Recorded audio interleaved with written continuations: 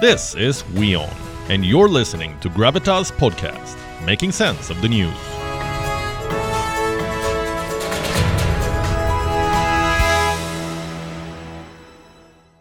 And before we move on to our next story, I want to show you a video. It may be disturbing for some of you, so I advise viewer discretion. कुछ कहना चाहेंगे? कुछ कहेंगे?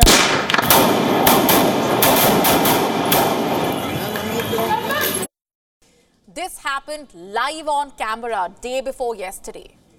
Both the men died on spot as TV cameras rolled on. One of the men was a mafia don turned politician. The other was his brother. Atiq Ahmed was the name of this former mafia don. He was 17 when he first killed a man, and in the years that followed, he was allegedly involved in over 100 criminal cases, ranging from trying to forcibly seize land to killing people in broad daylight and abduction. And none of this stopped Ahmed from becoming a member of the state legislature. He won over 5 terms in the state's legislative body. In 2014, he even contested the Lok Sabha elections. In 2019, he filed nomination for the constituency of Varanasi from jail. He was undergoing a prison sentence. And when he was killed, Ahmed was 60 years old. He was serving life imprisonment.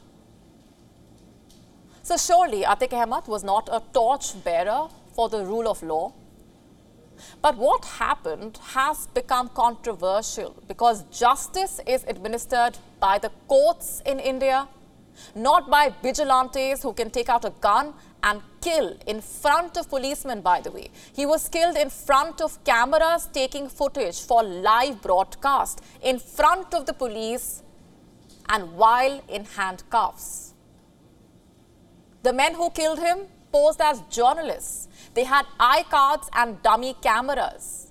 One of them took a shot at Ahmed in front of a cop. And before you know it, shots are being fired non-stop. Ahmed and his brother have fallen.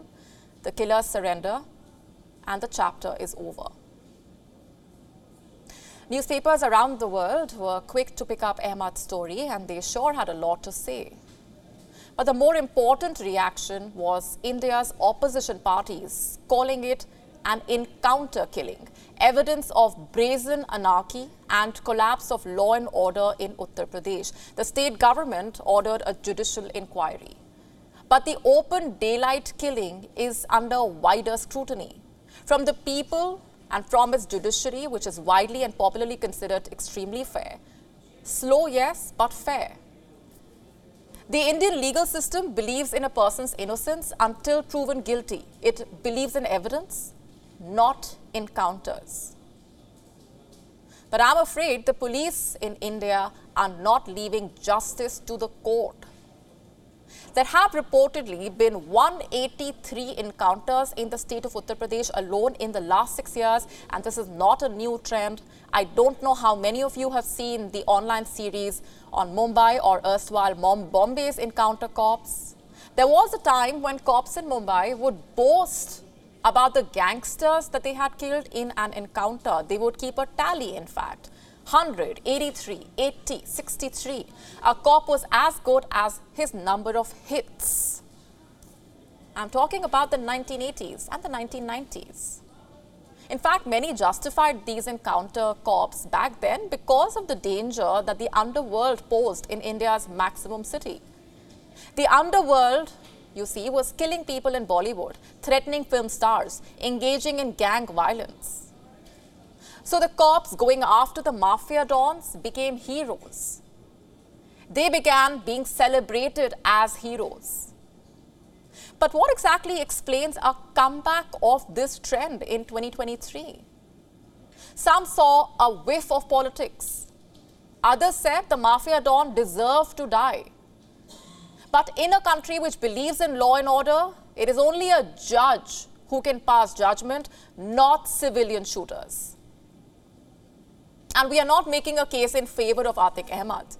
It is not our place to do so, just like it is no one's place except the judiciary's to deliver justice. For now, the state of Uttar Pradesh has announced a probe into the killing of Atiq Ahmed and his brother. And let's hope the probe finds out the truth. We know who killed the Don. What we want is why and how.